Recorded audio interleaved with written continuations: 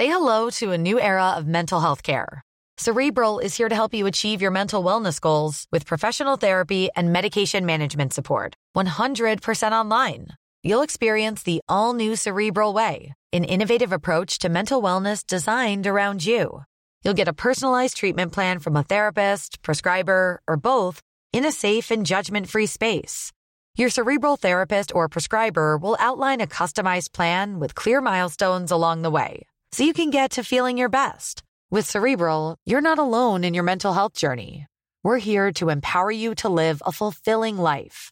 So take that first step towards a brighter future and sign up today at Cerebral.com/podcast and use code ACAST to get 15% off your first month. Offer only valid on monthly plans. Other exclusions may apply. Offer ends July 31st, 2024. See site for details. Hi everyone and welcome to Pixels, a podcast for the discerning gamer.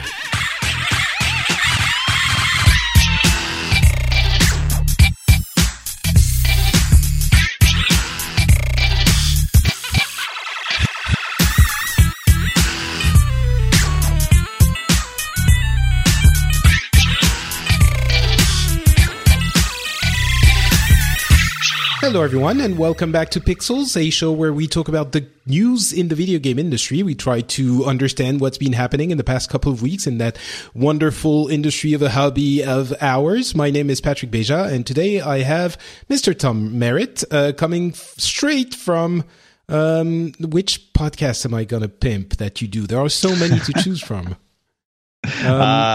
East meets West. There you go. East meets West with Roger Probably Chang. The biggest crossover for the Pixels audience would be Daily Tech News Show, don't you think? That's true. But I'm guessing most people who listen to Pixels already know about the Daily Tech News Show. So I was trying to give them a different flavor of Sword and Laser? Ah, that too.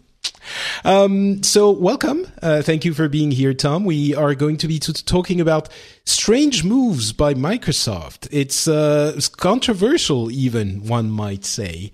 We also had a Nintendo Direct, and we have a bunch of delays and news related to different games that we're also going to be talking about. What? Games got delayed? They didn't stick to the original ship date. It's chaos. You know, there used to be a time not so long ago, about a couple of years, when they wouldn't delay and games would come out broken. Although that still happens, but it seems now they do both. Yeah. So Microsoft first. This is kind of a weird everything that happened in the past week or so. They had a bunch of announcements about bringing Windows 10 and the Xbox closer together, and then Tim Sweeney, the founder of Epic Games, sort of threw a fit. No, that's mischaracterizing what he happened, but he's such an angry man. Yeah, he must be the gentlest nerd you've ever heard. But yeah, so first of all, what is Microsoft even doing? I have a hard time wrapping my head around their announcement.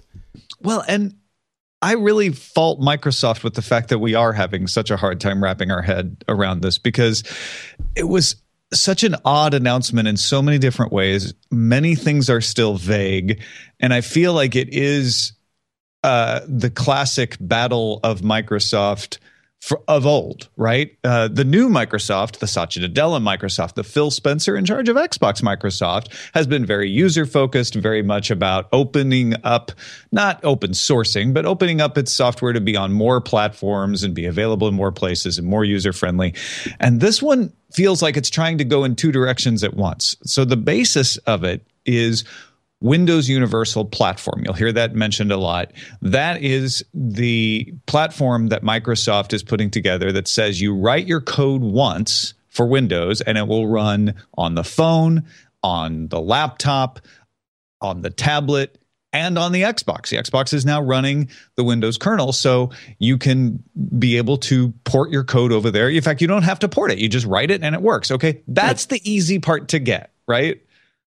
It makes sense that, like, oh, okay, now if I buy something for Windows, I can run it on Xbox, I can run it on tablet, et cetera, et cetera, et cetera. If you wish to make it work on the different devices, obviously the Xbox is going to be getting keyboard and mouse, and you have a couple of changes to do in your program, but it can basically run any, well, in the near future, it will be able to run pretty much any Windows Universal app, just like a PC. So the Xbox is kind of becoming a partial PC, right?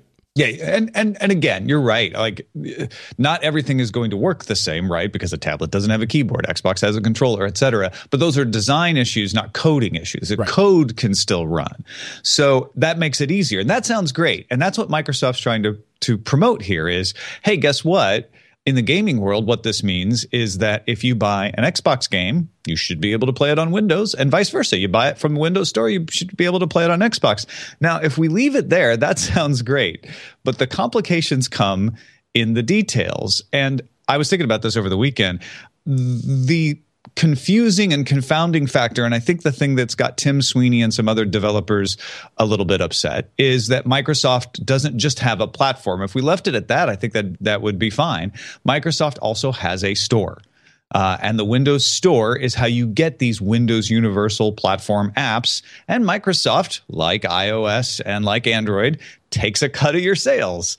In fact, they take 30% of anything sold through the Windows Store. So what Tim Sweeney was complaining about was, well, this is interesting. If I want to make an Xbox game, I essentially have to sell it through the Windows Store as well and lose 30%. And the Windows Universal Platform is reserving features. Now, at this point, there aren't that many features that it's reserving, but he points out a couple of things that you can only do easily through the Windows Universal Platform.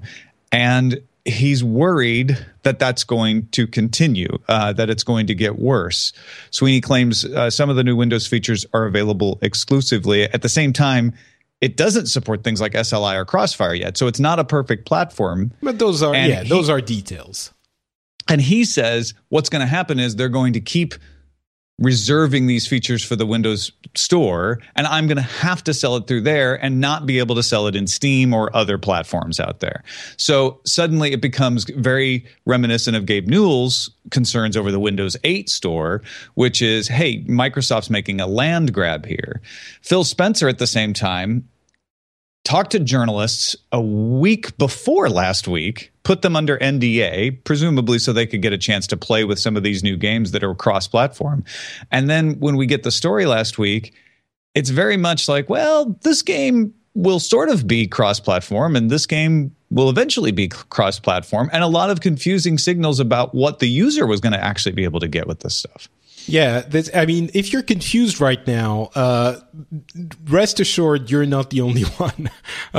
This is all incredibly, I would say, poorly messaged. I think they didn't come out with as we were saying earlier, they didn't come out with a clear messaging and with a clear vision for what they were trying to do.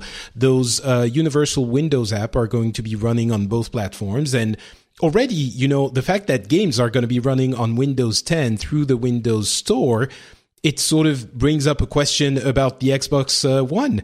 It's like, well, if you have an Xbox One that doesn't have exclusive games anymore, why would anyone buy it?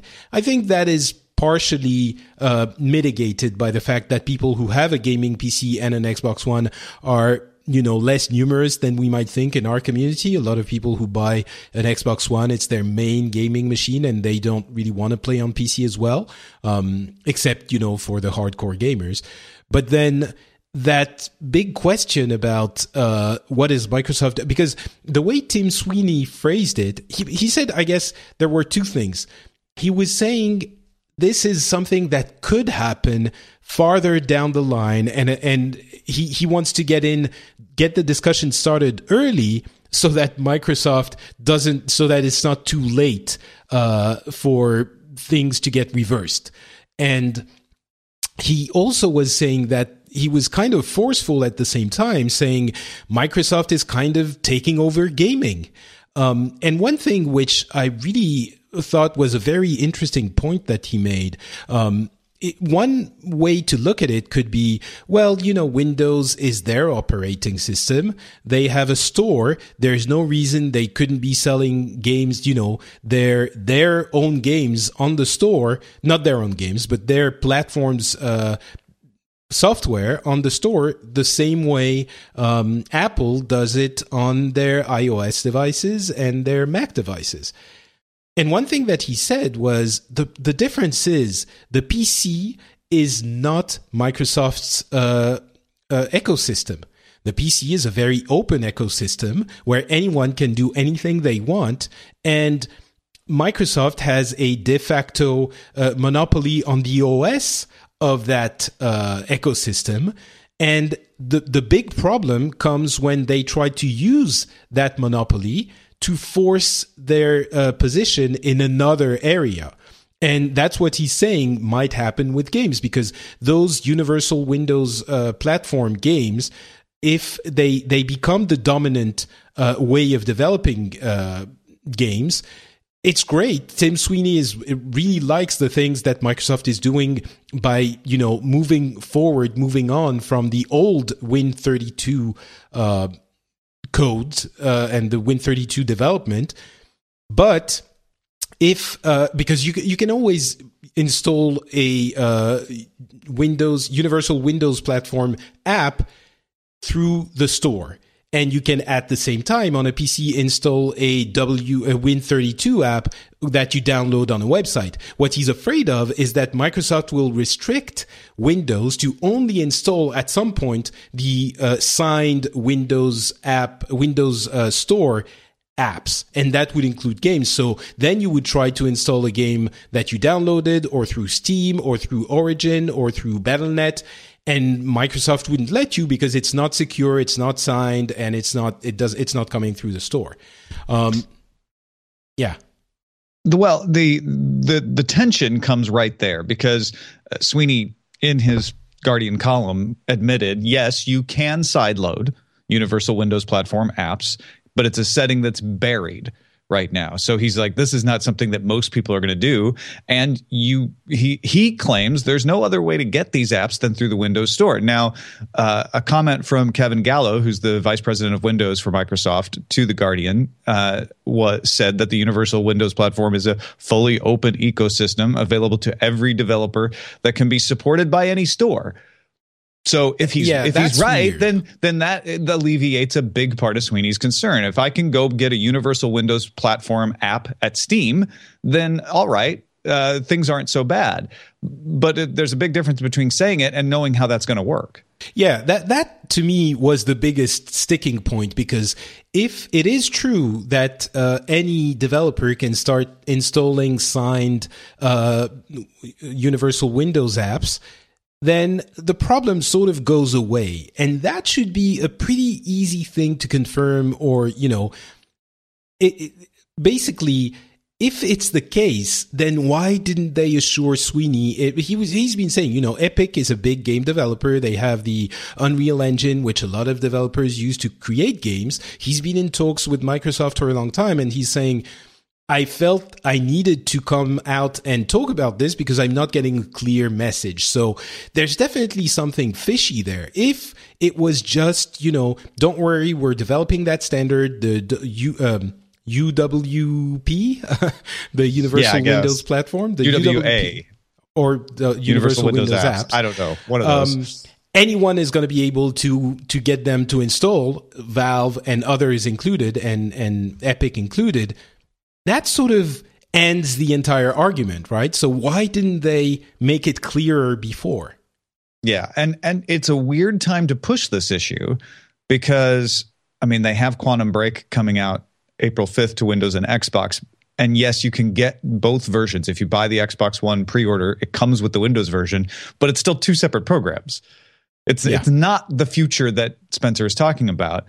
The other thing that I think is odd about this announcement is Spencer said things like, you'll actually see us come out with new hardware capability during a generation, allowing the same games to run backward and forward compatible because we have the Universal Windows application platform. Right. I almost forgot about people that. Started saying, well, hold on. Now, he was trying to say this is going to be great because it means we can continue to evolve the Xbox hardware and it won't hurt anybody. You'll be able to still run your games. But other people said, so wait, if I buy an Xbox, it becomes obsolete quicker? We're coming out with new hardware? What does this mean? And I think that's exactly what it means. It doesn't mean that it's not going to be able to run the games, but I think they might have plans to release a new Xbox One, the Xbox One 2017, or maybe even at the end of the year, and make it more powerful than it is today for the games that, can run, the games that are going to be basically, since it's the same as the PC now, and the UWA are going to be designed to run on a platform that has different hardware capabilities. There's really no reason to not be able to have multiple Xboxes. If you have a very old Xbox, then you're just going to be able to run the game at lower settings. And if you have a newer Xbox, it's going to be shiny and you're going to have the highest FPS. Basically the same kind of crap that we have to deal with in the PC world is going to arrive. I'm not sure, I don't think it's a bad thing, but I'm not sure how good a thing it is either. Well, and it's a change. And as we know, on the internet, and especially sometimes in the video game world, when there is a change to the way things have been for a long time, people resist it. And one thing that people are latching onto is Spencer told Engadget he was inspired by the smartphone 2-year cycle, which I think to him means like, hey, every 2 years people plunk for a new smartphone because there's cool new features. Of course, that is flattening out. It may not be the best example, but it used to be. And the consumers saw that as like, oh, so you want to come for our pocketbooks every 2 years and force us to buy a new Xbox. And again, it's a lot of this is about messaging, because you're right. Having the Xbox work like a PC is not a bad thing if backwards compatibility and forwards compatibility is assured. And Spencer says that's the aim, is that, hey, if you buy the Xbox One launch day edition, you'll continue to be able to play all the games. Just, you won't necessarily get as much performance, but that was always true. The Xbox 360 didn't get appreciably better over its lifetime, neither did the PS3, but they did come out with new versions of them with higher storage and such. So what he's saying is this platform gives them, though. Yeah, this platform gives them the flexibility to do that for things like graphics and processing without hurting the original. So I could see where if you're Microsoft, you're like, hey, we just want to give you more options to make the experience better over time, but the baseline experience will stay the same as it always has. And consumers look at it as, oh, so I won't be able to ensure that I have the latest and greatest if I buy the first version. Yeah, that's definitely, there is some, all of this is surprisingly muddled in the messaging, and because I think it does present some positive aspects. For example, developers are going to be able to develop once, as we've been saying, for both ecosystem, which are going to be one ecosystem in the future, but for Xbox One and Windows, which means all of a sudden, let's say there are 60 to 100 million gamers on Windows, which is probably around, a reasonable estimation. You add that to the number of Xboxes that are available, all of a sudden the market is huge. It becomes enormous, and developers are a lot more interested to be developing for this than they would be to be developing for only the Xbox One. So yeah, I think what I take away from it is Microsoft is still not great on communication at this stage. And given the blunder they had at the launch of the Xbox One, this is nowhere as big a problem as it was back then, but I'm still surprised that it didn't make a better job at that. Or is this a smarter way to have that blunder? Stay with me for a moment. If you're Phil Spencer and you're fighting internally with a few other stakeholders about how this works, because you've still got some old Balmer area people saying, no, we forced everybody through the Windows Store. And Spencer's like, I'm telling you, that's not going to be popular. That's not going to work. And you have this sort of off cycle. It's not Microsoft Build. It's not E3 announcement. And you're able to point to the reaction and say, look, Tim Sweeney wrote this editorial. Look at Reddit. come on, you guys, I told you we need to make sure that we message clearly that this is going to be available. We need to strike deals with Gabe over at Steam. We need to make sure this works. Maybe by E3, then that message gets refined because of that. That's a very interesting theory. I like it, actually, because you're right. We were all wondering what that weird announcement that wasn't clear and didn't make a lot of noise was. And maybe, I mean, that's the kind of thing you want people to write about and communicate about. But it seemed like it was designed to not be that, to be as discreet as possible while make it an announcement. So, yeah. Well, and Microsoft Build happens, end of April, I think. So I fully expect to hear more clarification on how this platform works, because Sweeney is playing the most important card here, which is if you can't get us on board, the developers, your platform is not going to work. None of this other stuff happens. The forward and backward compatibility, the ability to play across platform, none of this works unless the developers get on board. So you got to get him happy. Sure. Yeah. And I think they're going to have to. I mean, I couldn't imagine a world where progressively over time, all of the stores that a lot of developers have spent a lot of money and time developing would not be able to install apps for Windows 10 anymore. That would be, unimaginable, unthinkable. It's unthinkable, yeah. And they just wouldn't do it. You can still run Win32 games on Windows 10. So what the developers would do is say, well, we're just going to make the games so they work everywhere. We're not going to use your platform. And the fear that Tim Sweeney is talking about down the line would be that Windows, Microsoft would push an update to Windows, disabling the installation of Windows of Win32 apps. I think that's a very unlikely thing. Yeah, I remember. But I get why Sweeney has to raise it. Yeah, I remember there were the same kinds of fears when Apple introduced the same functionality in Mac OS, and a lot of the apps were going through the App Store on the Mac the way that they do on iOS, and people were worried that Apple would clamp down and lock down the system. In a way, they have, because it's a little bit more difficult to install an app that hasn't come through the App Store if the developer has not. Yeah, exactly. And if the developer has not had it signed with Apple, then it's going to be a lot more difficult to install. But yeah, the point of the PC is not Microsoft's platform makes all of this conversation very different. It's like, you can't ruin this. You can't run this as if it was yours. The PC is not equivalent with Microsoft, even if we think it is a lot of the time. Well, and that this is at odds. What Sweeney is accusing them is at odds with everything else Satya Nadella has done, where he's like, we're going to come out with an iOS version of Office before we come out with a Windows Phone version of Office. We're going to make our platform run easily on Android.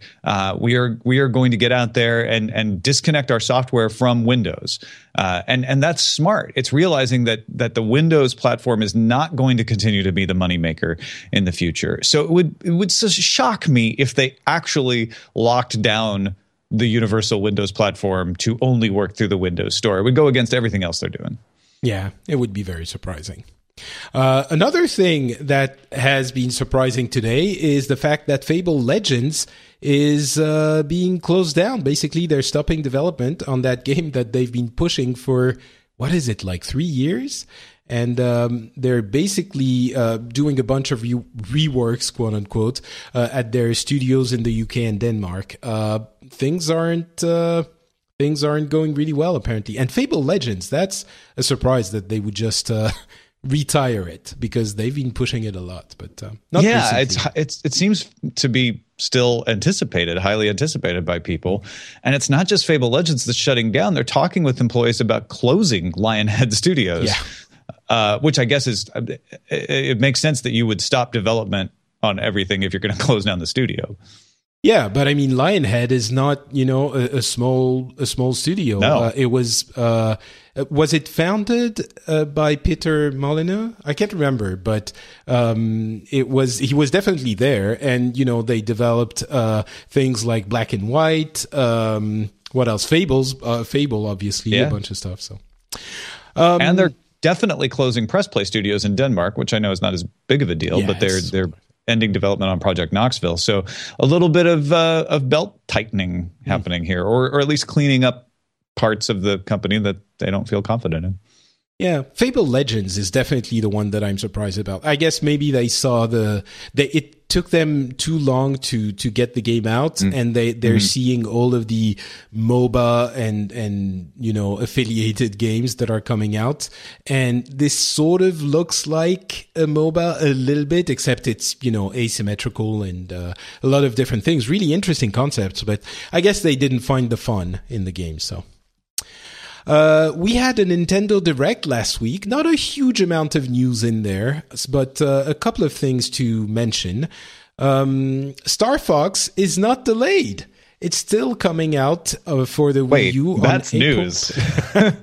Well, there had been a few rumors, and everyone was expecting it to get delayed. April 22 is the date, the release date. It's not looking better than it did 6 months ago, but it's looking better than it did a year ago, I guess. So that's something. There's also going to be a game called Star Fox Guard, which looks really ugly. I didn't look into it a huge amount, but it doesn't look amazing. But it's going to be a small side thing. And it's going to come with it, basically. Monster Hunter Generations is launching this summer. And if you've never gotten into Monster Hunter, this might be the time. But it's another game that I want to get into, but I never really managed to find the fun. And everyone who has played it, Monster Hunter 4 Ultimate is the most accessible game there is in the series. And everyone says, you have to play it for about 10, 15 hours before you start understanding why it's fun. And that's an investment. Yeah, exactly. Disney Art Academy is coming out for 3DS as well. 13th of May in the US and in July in Europe. That had a lot of people swooning over for Disney Art Academy. Basically, it's a game. It's not a game. It's a thing where you learn to draw Disney characters on your 3DS. Again, not something for me, but why not? I know Disney crazy people who will absolutely be overjoyed about this. Yeah, for sure. And those people, they're not me. But sure, why not? To each You're their not own. one of those people, no. They are going to be bringing Virtual Console Super NES games to the 3DS. But in pure Nintendo fashion, if you have already purchased them for your Wii U or your Wii, you're going to have to buy them again. So, yeah, there you go. I just don't get this universal platform stuff. They should talk to Microsoft. They made a little bit of a thing about Metroid Prime Federation Force with... Oh, wait, no, hold on. You skipped right over the Super Famicom version of the 3DS. Oh, yeah. I feel like that was the biggest news out of Nintendo Direct, Really? was the nostalgia play there. A little bit, yeah. It's a 3DS that basically, when it's open, looks like a Super Famicom flat down. It looks really rad, but... Or do you have a 3DS? I'm a sucker for nostalgia hardware plays like that, and I know it's silly, like it's just a case mod essentially, but yeah, it's kind of homage to history. It looks good. I mean, I was wondering what it was at first. Like, was it an actual kind of retro gaming thing? But when you understand what it is, it's just the 3DS. If you want one, though, you're going to have to. It's going to be expensive because you're going to have to travel to Japan. Apparently, it's only available there. So, yeah. But then it's only 21,600 yen. Yeah, well, that's the price of the new 3DS. The same price as the 3DS. I know. And the Virtual Console games, the Super NES games on 3DS, they're only going to be running on the new 3DS. So if you have an old 3DS, sorry, but you're out of luck here too. Metroid Prime, yeah, there was a presentation, I think it was at E3 or just around then, and people were very disappointed with that that game. It didn't look great, and there wasn't basically Samus in the game, so people were frustrated. And I love the way they addressed this. They were saying that some fan, the game presentation a few months back left fans with some questions. That's a lovely way of putting it. So they had the game director on the game come out and basically explain that he was really a force behind the Metroid Prime series. He had been developing stuff for that for a long time, and he explained what the game was. I wasn't really convinced after the presentation. The producer is Kensuke Tanabe, by the way.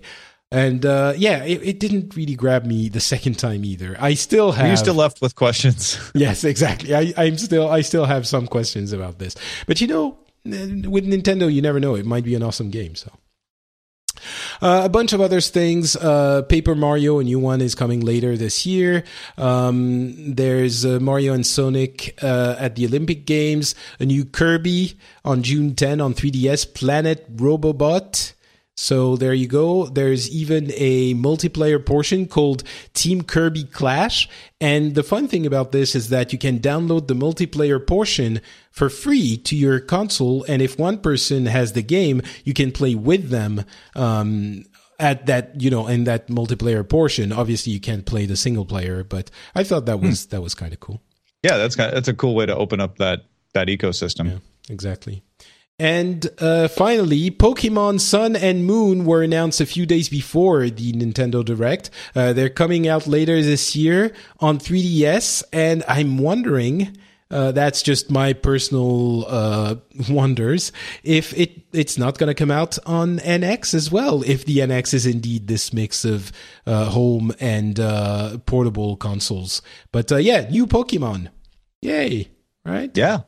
You got to collect all the versions of Pokemon games. Have you ever played Pokemon? I have. Oh, have you ever I was sure you were going to be in the camp of the old people like me, and that you had never played the Pokemon game. No, I've picked it up and played a few times. When I say I played it, I technically have in fact gone through a couple battles, but right, not you haven't finished the game. No. Oh, okay. And I also participated in Twitch Plays Pokemon. Oh, nice. Does that count? I don't know if that counts. I think well, it's a little badge that you can get on your Pokédex inside it, next to all the other Pokemon you have. Pokemon Sun and Moon is going to be available later this year. That's cool news for the many, many Pokemon fans out there. Quick break. Nothing else on Nintendo?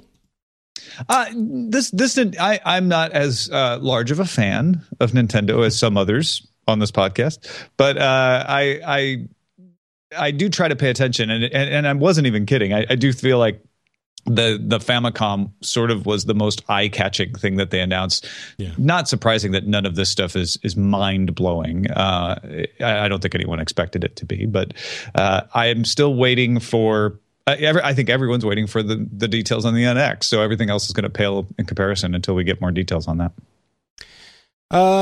That's it for the big news. We have a bunch of smaller news coming up. Before that, though, I would like to thank from the butter of my heart. I actually like that better. It's so rich silky and creamy. Yeah, exactly. Zorzian CTR from the US left a review on iTunes. He said, "Love what you're doing. Patrick always has a thoughtful approach to gaming that I find refreshing. Keep up the great work." Thank you very much, Zorzian. If you want to help out the show a little bit, you can go to your local iTunes store, or really any place you listen to and review podcasts, and leave us a review. We would be delighted if you did so, especially if you put a certain amount of stars in there, but do what you will. You have to. I will not influence you. What's happening? There's some whispering happening in my ear. Nothing. I'm just 5 is a good number. I'm just saying. Oh, right. Okay. So yeah, thank you very much. Thanks, Zorzian, and thanks to everyone who leaves reviews. I will do my best to keep reading them, so please keep them coming. A bunch of other news I was mentioning. No Man's Sky has a release date and a retail price. I think we already had the release date. I sort of half forgot. June 21st, if you also forgot. And the price is $60. Basically, it's a full price game, which first, I don't know why.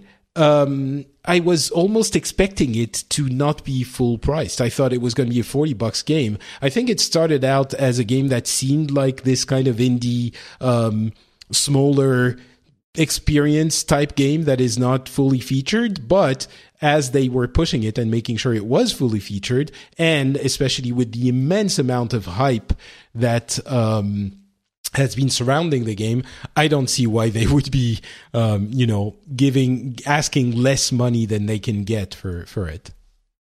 Yeah, and that doesn't surprise me either. They're also putting out extra special editions. There's an Explorer's edition, $150, and a limited edition that's $80, and so this is not following any kind of unusual release strategy in that respect. I am excited about this, though. I've been anticipating this for years, literally, since they first announced it. I hope it delivers on the hype, because this is an incredibly difficult thing to pull off. But if they pull it off the way they're saying, which is, quintillions of worlds, you can inhabit one that no one else has ever discovered, I think this could be amazing. It's also, I mean, they mentioned that they're going to have multiple alien races, and each is going to have their own language that you're going to have to learn. I'm guessing it's going to be an in-game mechanic for that, for that your character goes through to learn the language that you're not. You're not going to have to spend a year on Duolingo with trying to figure out your. Yeah, hopefully not. But it's looking like it's got a lot more to do than what it seemed to have a year and a half ago, which is good. I'm still not convinced it's going to be the hype is impossible to live up to at this point. But although it's been coming back down a little bit. Yeah. Uncharted is delayed as well, just a couple of weeks though. It's coming out May 10. Apparently it is because of the manufacturing issues. They are trying to manufacture lots of it, I'm guessing, and they're taking their time. I don't mind so much. The multiplayer stress test was open this weekend though, and I did spend about, I guess, an hour playing it. Have you downloaded it, or you're waiting? No, I haven't. It's interesting. The multiplayer portion of Uncharted has always been pretty fun, easy, accessible, I guess. And there are a couple of new things there in this version. The first one is the hook that you can throw to basically scale gaps and swing across gaps, which makes the game even more fluid. It's kind of you're always running around and always trying to get from one place to the other. It feels very mobile. And the other thing is you can buy sidekicks within the game. Within each game, you accumulate gold and then or dollars, and you can spend them to get special powers. Basically, the special abilities are either more powerful grenades, a sidekick, I can't remember. Grenade launchers or things like that, or what's basically an ultimate ability, which is going to do a lot of damage. The games were relatively quick, about 10 minutes. They were, as I was saying, very dynamic. It's fun. It's surprisingly fun, I guess. The Uncharted multiplayer portions have always been surprisingly fun, and this one is no exception. And they're bringing it forward enough that I think I'm going to be spending a little bit of time in it. So, and it sounds like, although this is Uncharted, big franchise, lots of sequels, fourth in the main line, that they're not just resting on their coattails. They're bringing in things that will keep you interested. And do you think they can even bring in new players? I think, Uncharted 4 is the biggest game that's going to be coming out for Sony this year. And there are a lot of people that were Xbox guys or gals that now are on the Sony console. So I think yes, but I think they would be anyway if they managed to do a game of the quality that people have come to expect from them, from Naughty Dog. But yeah, it's good that they're still pushing the envelope. That's what you expect from a respected developer, right? So they're not just doing the same thing over and over again. So we'll see. I hope they have a little bit of that differentiating factors in the single player as well, especially if it's looking like it's going to be the last Uncharted game from Naughty Dog. So, but yeah, if you have never played Uncharted, I'm pretty sure that this one is going to be a good entry in the series because, well, it's the only one on PlayStation 4. So there you go. Mass Effect Andromeda. I know a lot of people are also eagerly anticipating that game. It's not going to be coming out in 2016, though. Apparently, the CFO from EA is saying that it's probably going to be early 2017. So, still a little bit of time to wait. Temper that anticipation. Have you played Mass Effect? No. Okay, so you're not. How can you be a sci-fi nut that you are? I try to tell you, Patrick. I don't play a lot of the video games that are popular. You go the indie route. I'm not a big first-person shooter fan. I'm very much a strategy fan, and I am willing to take the slings and arrows that many of your audience will hurl my way because of that. No, I think we have a diverse audience in that regard. Paragon is going to be a free-to-play game. That's not very surprising. However, there is going to be an early access. There's going to be a founders pack. Oh, Paragon, by the way, is the 3D MOBA that looks gorgeous from so Epic beautiful, Games. Yeah, looks really good. The founders pack is going to be available on March 14, and it gives access to the closed beta that is going to start on March 18. The game itself is going to be launching in the summer, though. So, and it's going to be free to play when it launches, but you can get access to it early during the beta. I don't know. I think the founders pack is about $20. I'm not sure I'm going to want to pay to try it, but I'm definitely intrigued by the game. My newfound love for MOBAs and hero games is pushing me to check it out at least. So we'll see. And talking about hero shooters that you can get access to the beta by paying some money, Overwatch is apparently having a similar system.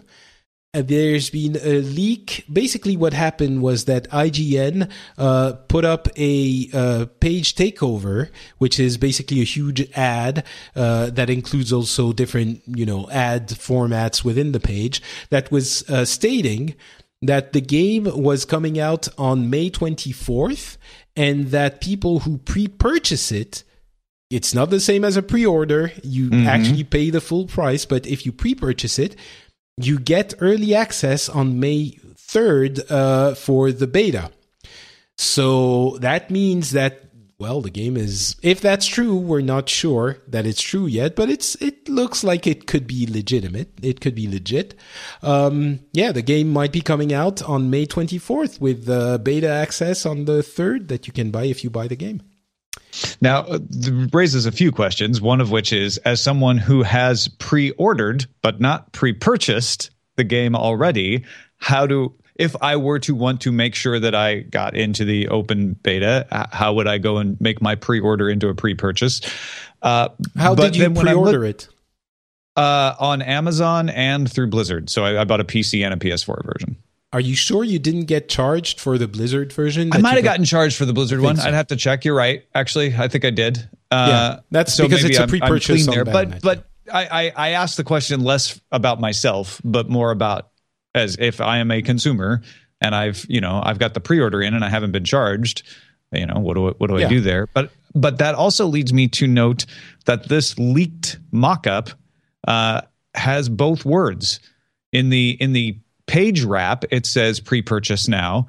in the small box ad, it says pre-order now. And it says pre-order for open beta early access, which leads me to believe that maybe the reason we haven't seen this yet is they're still nailing down the details of how this all works. Yeah, it would be surprising, though, if IGN has the ad format available for display and they just maybe, the announcement. What I think is happening is that the announcement is going to be coming on March 11.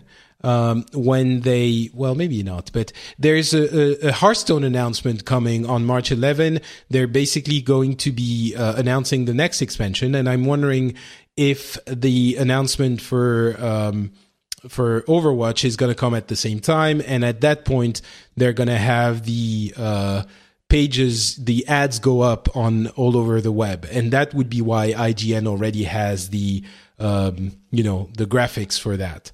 But I've definitely, when I worked at CNET, been in positions where ads were live, or not live, ads were on the server waiting to be pushed. Exactly. And then text changes were made and they had to be, they had to be modified, et cetera. So I wouldn't be, with a little thing like pre-purchase versus pre-order, I wouldn't be shocked if they're like, yeah, go ahead and get it ready. And it's easy enough to swap out that language once we've decided on it.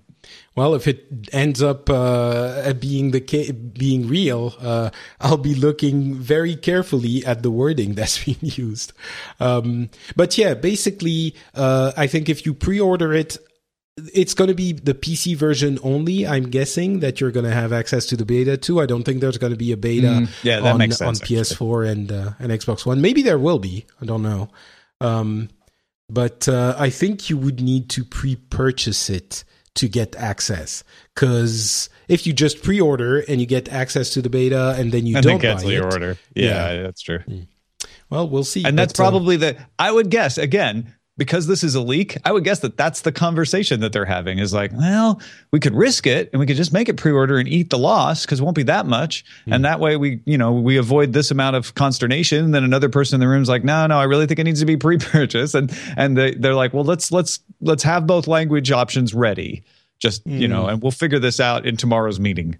Maybe. I think they're going to need a pre-purchase in order to give access to people, though. I would suspect. You're that guy in that meeting. That's what I'm saying. Maybe. But it does sound like, the game is pretty much done. They're going to be testing a little bit of ranked play, probably in March and April. And by early May, it's going to be it's really going to be an early access, and the servers are going to be, made a little bit, the load on the servers is going to be made a little bit lighter if they get some people in first.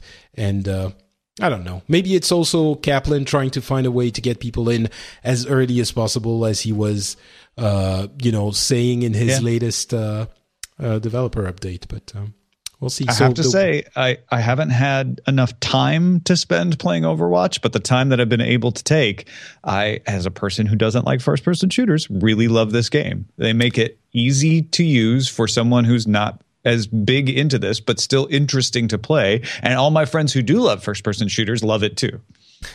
Yeah, I'm sort of in between, and we were discussing before the show. I'm at 60, almost 70 hours game time now, which is a month in. So that's an average of about 2.5 hours per day. An average. That means there's been days I've played a lot more. So I'm definitely not going to say it's, I'm going to go. I haven't pre-purchased it yet, but I will, if only because I want that exclusive skin. But anyway, so yeah, the wait is going to be over fairly soon. We're not going to have an Overwatchers episode, by the way, this week, I don't think, because Garrett is busy doing secret things, but it will come back very soon, and we'll discuss all of this. And yeah, I mentioned that we're going to have an announcement for Hearthstone on the 11th, and there's a pretty nice article on Hearthpwn that explains what to do to prepare for the changes in Hearthstone. Because some expansions are going to be going away when the new expansion hits. So going away, meaning you're not going to be able to buy packs anymore. That's the case for Goblins versus Gnomes. If you definitely want to be playing the wild format when you can have any card that you have acquired, maybe you might think about purchasing some of those packs, because it's going to be likely less expensive to buy packs and get the cards that you want that way, rather than having to craft them once the packs can't be purchased anymore. So buy the packs if you want that. Buy the first wing of each adventure of Naxxramas, of the adventure, if you want to complete it one day, because it's also going to be going away. And craft Murlocs, because you can get the reward Old Murkai if you have crafted older Murlocs, and that is also not going to be the case anymore once the new expansion comes out. And pirates are probably not really useful, so you're fine without the captain's parrot that you get for having all the parrots. I have to say, this expansion announcement, I know, is meant to make the game continue to be accessible for new players while preserving the somewhat unexpected esports element of it. I think they expected there to be some, but maybe not quite as popular as it has turned out to be. But as a casual player, I have always struggled with the fact that I can't continuously play Hearthstone. And when I'm out for a month, for whatever reason, when I jump back in, I find it extremely confusing. So on the one hand, I'm very happy that they're making these two modes so that I've got a way to casually play. On the other hand, I am less compelled to get in and follow the meta and craft cards and worry about the expansion packs, because it just seems way more complicated than it used to be. It is a little bit more complicated. I think this is going to help a little bit, but it's going to help in the long run. The thing is, it's not now. There's one expansion and one adventure that are going away for the standard mode. That does mean it's going to be a little bit more simple, but at the same time, it's going away when they're adding an expansion. So it doesn't really seem like it, they're taking away one expansion, adding one, and it's going to be a new one, and where it's going to take time to figure out where the meta settles. So I don't think it's going to be more simple. It's just that it's not going to be a lot more complicated over time, right? Because if they hadn't done this system, then you would have had expansions piling up, and you would have 5 of them or 10 of them in the long run. No, it's something they were eventually going to have to do. You couldn't just keep the cards exactly where they are forever. But I don't know. I think, and maybe this is me expressing what I was expressing earlier, the fact of like, I don't want the change. It always worked this way. But I do find myself a little less inspired to play than I was before. That's surprising, actually, because of the announcement. Why do you? Because some of the cards you had this is are an going emotional away. reaction, not a rational reaction. This is not me like when I rationally look at the announcement, I'm like, yes, this is the right thing to do. Good, elegant solution to these problems. But just emotionally, I'm like, I'm tired. I'm like, more changes to deal with. I can't I don't have time to sit down and wrap my head around how the new system works now. Right. Yeah, I can. Hopefully, they will have some very clever UI element that is going to make it easy to understand. Yeah. And finally, a bunch of very quick news items. Yahoo launched an esports section, and it's pretty good. I don't know if you've taken a look at it. Honestly, I was surprised. Yeah, I have. It is the curse of Yahoo, though, that they will launch good products. They launched a new season of Community, for goodness sake. They have probably one of the most excellent guides to online video that I bet most people don't realize exists. They just don't seem to be able to get people to come over and stick. So yeah, I agree. This is an excellent portal, and if you're following esports, you owe it to yourselves to check it out. But there's already so many ingrained places that people go to follow this stuff. I wonder how many people they can convince to use Yahoo as their news source for esports. Yeah, I mean, it's well done. It's got a huge. It's all video. It's all video reporting. Well, not all, but the main elements. It's very video focused. Yeah. And it's not just tournament stuff. They have, I just went to it now, and they have a very quick preview of Paragon, the game from Epic Games we were talking about earlier.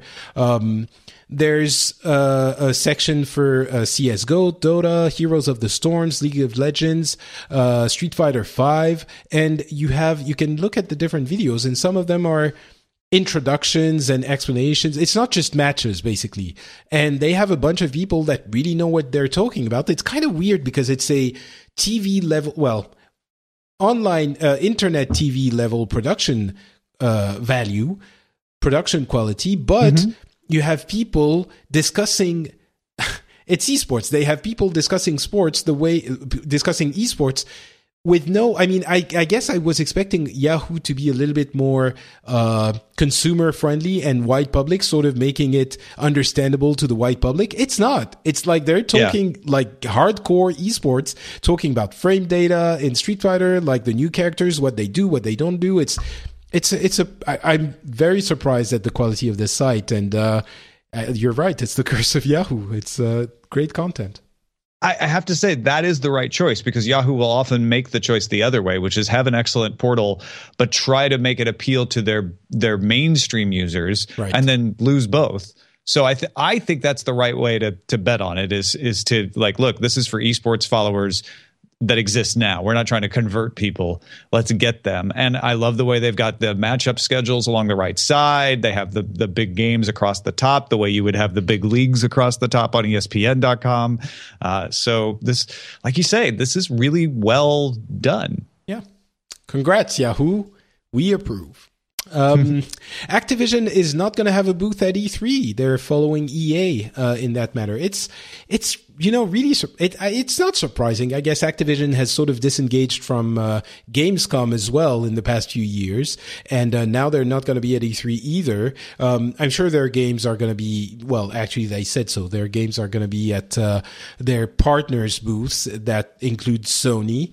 But yeah, no EA, no Activision. I guess we are now in the future where the brands can just reach their audience without going through all of these motions of the big events. They're going to have a presentation, a press conference, and that's it. E3 has had an identity crisis for a long time now. It is a trade show, and it restricts itself that way. But at the same time, publicly, it sort of likes to pretend it's a fan show, which it's not, but they want the press around it. And I think Activision, or is Blizzard Activision that had the booth, right? Was it just Activision? No, I think it was just Activision. Traditionally, Blizzard is so hands-on that when they do something, they have, when they do something with their own booth, it's a huge endeavor that they don't do the same way that other companies do. They don't outsource. So they limit the amounts of trade shows and events they attend. But I think what Activision is deciding here is a booth is expensive. We don't get that much benefit out of having the booth. We're not going to not attend E3. We're not going to not meet with people. We have plenty of partners who will have our games on display. So we will not be absent from E3, but it doesn't help us any to put all of Activision stuff in one booth as well. It seems redundant.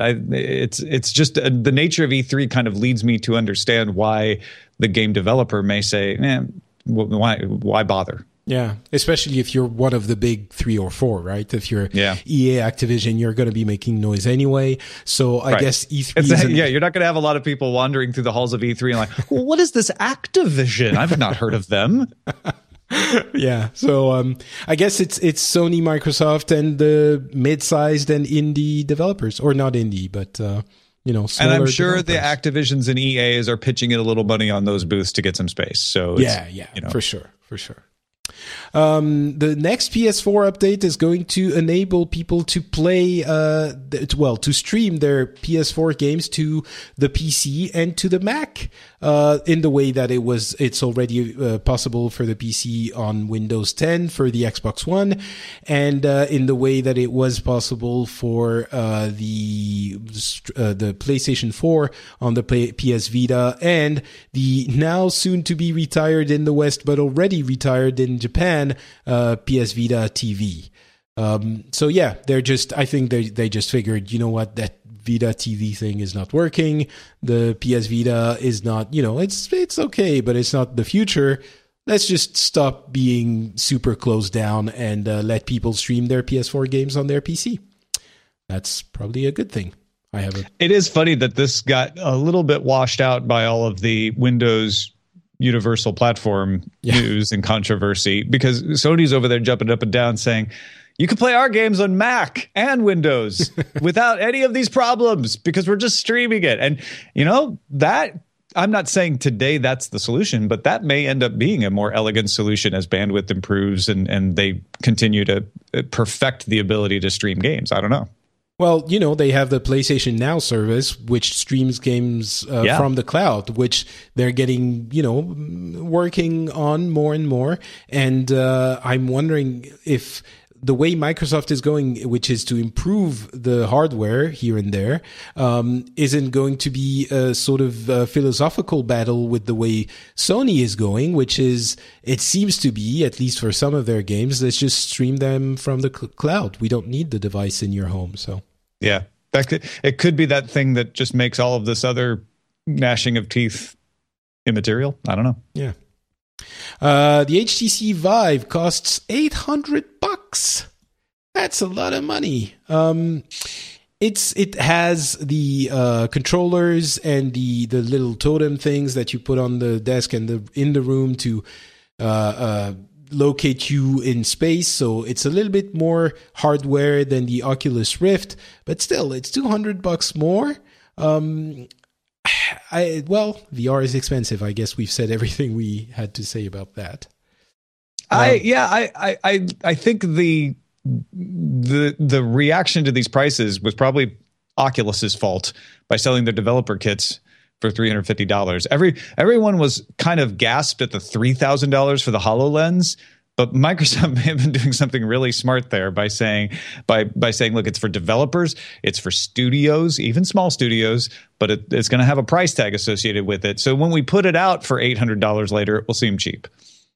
Yeah, possibly. I mean, and the device, you have to remember, the HoloLens is the whole computer, the whole thing is in the HoloLens. You don't have a cable that goes out to a real computer. So obviously it's going to be more expensive than these VR headsets. But the Vive comes with the controllers and the Oculus doesn't. So there's that.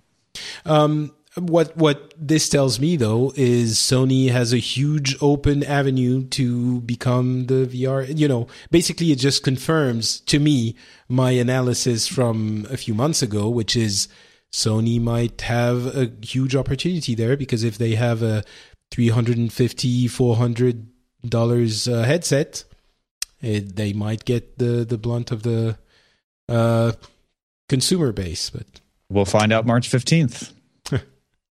Why? Wait, why? That's the PlayStation VR announcement.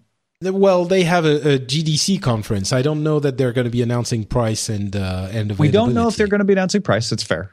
I bet they will. Okay, we'll see. And finally, we like to say that we cover all manners of games on this show, and every once in a while there's a mobile game that is worthy of discussion, I think. And now is one of those times. Clash Royale has been out for a few days on both iOS and Android. It was available in some countries before, but now it's available worldwide.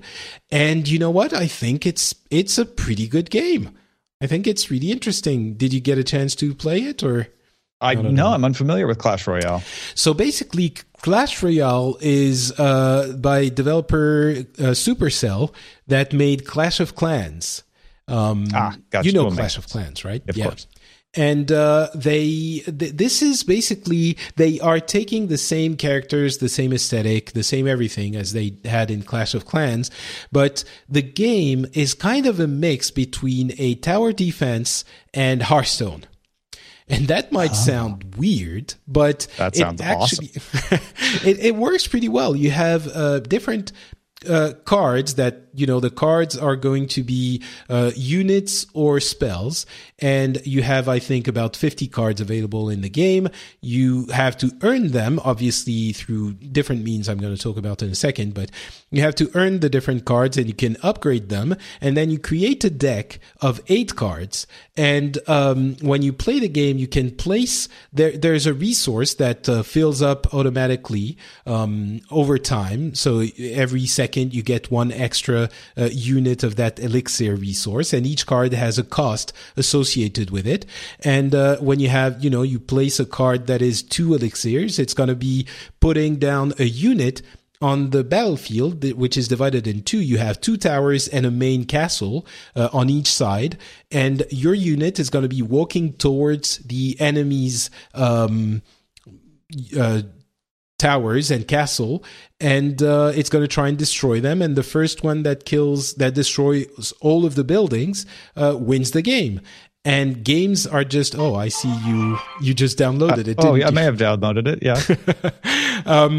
And the games are super short. It's 3 minutes, maybe 4 minutes max if you haven't had a clear winner initially. The strategy part of it seems pretty sound. You have, all of the different types of cards you could expect. You have units that are better at countering other units. You have some spells that have advantages and disadvantages. You have units that only attack buildings, units that do AoE, units that do targeted damage, etc., etc. It is, as you would expect, again, a little bit pushy on the free-to-play side. It's definitely not a game that is going to make you think, they did it right in the free-to-play area. You can play free-to-play just like you can every other game in that, category. You really don't have to put some money in. I didn't, and I'm having a lot of fun already. But they are always telling you, hey, you could be opening more chests with more cards now if you, wait a little bit longer and do this. Or so they're a little pushy about it. Basically, yes. But the game, I think the game is fun. Clash Royale, Clash of Clans, I've always said, I think is one of the better designed games in that space, in the free-to-play games space. It's actually a very good, decent game. They had a very interesting asymmetrical tower defense type of gameplay. This one sort of takes it in another direction, but I think it's pretty successful as well. So yeah, I'm surprised by how much I'm enjoying it, and I think it's a very decent distraction for people who want to play on their mobile. And the fact that the games are so quick is kind of a plus as well. You're going to be done with your game in guaranteed less than 4 minutes. 4 minutes is the longest time it can go. So I'm done. You're done with your first game. There you go. Yeah. From installing it at the top of the story till then. There you go. So yeah, Clash Royale, I would recommend it actually. And it doesn't happen often. So there you go. And that is going to be it for the show today. Thank you so much for being with us. Tom, where can people find one of your or all of your many shows if they want to follow you elsewhere? All of the podcasts and books and things that I put together are available at tommerritt.com. There's 2 R's and 2 T's in Merritt. So you can check that out, and that gives you an overview of everything. Like I said, dailytechnewsshow.com is our daily tech news show. Hence the name. Should be easy to remember. And our idea is to give you context about the important stories happening in the tech world every day. And of course, Patrick Beja is on every Tuesday. So definitely check that out. Excellent. Thank you very much.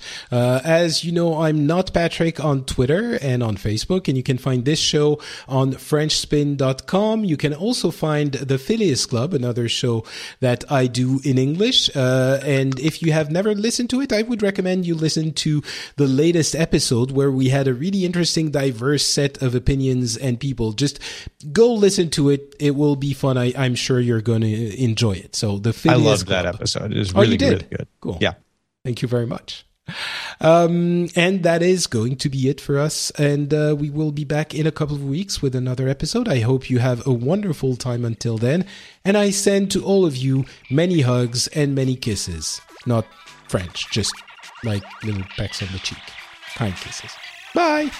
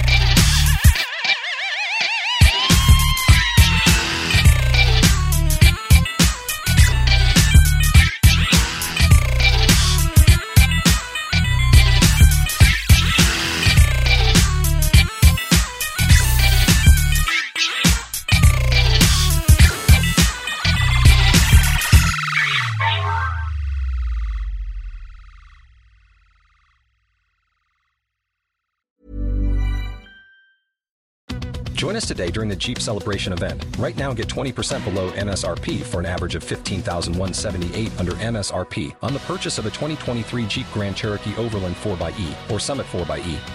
Not compatible with lease offers or with any other consumer incentive offers. $15,178 average based on 20% below average MSRP from all 2023 Grand Cherokee Overland 4xE and Summit 4xE models in dealer stock. Residency restrictions apply. Take retail delivery from dealer stock by 4/1. Jeep is a registered trademark.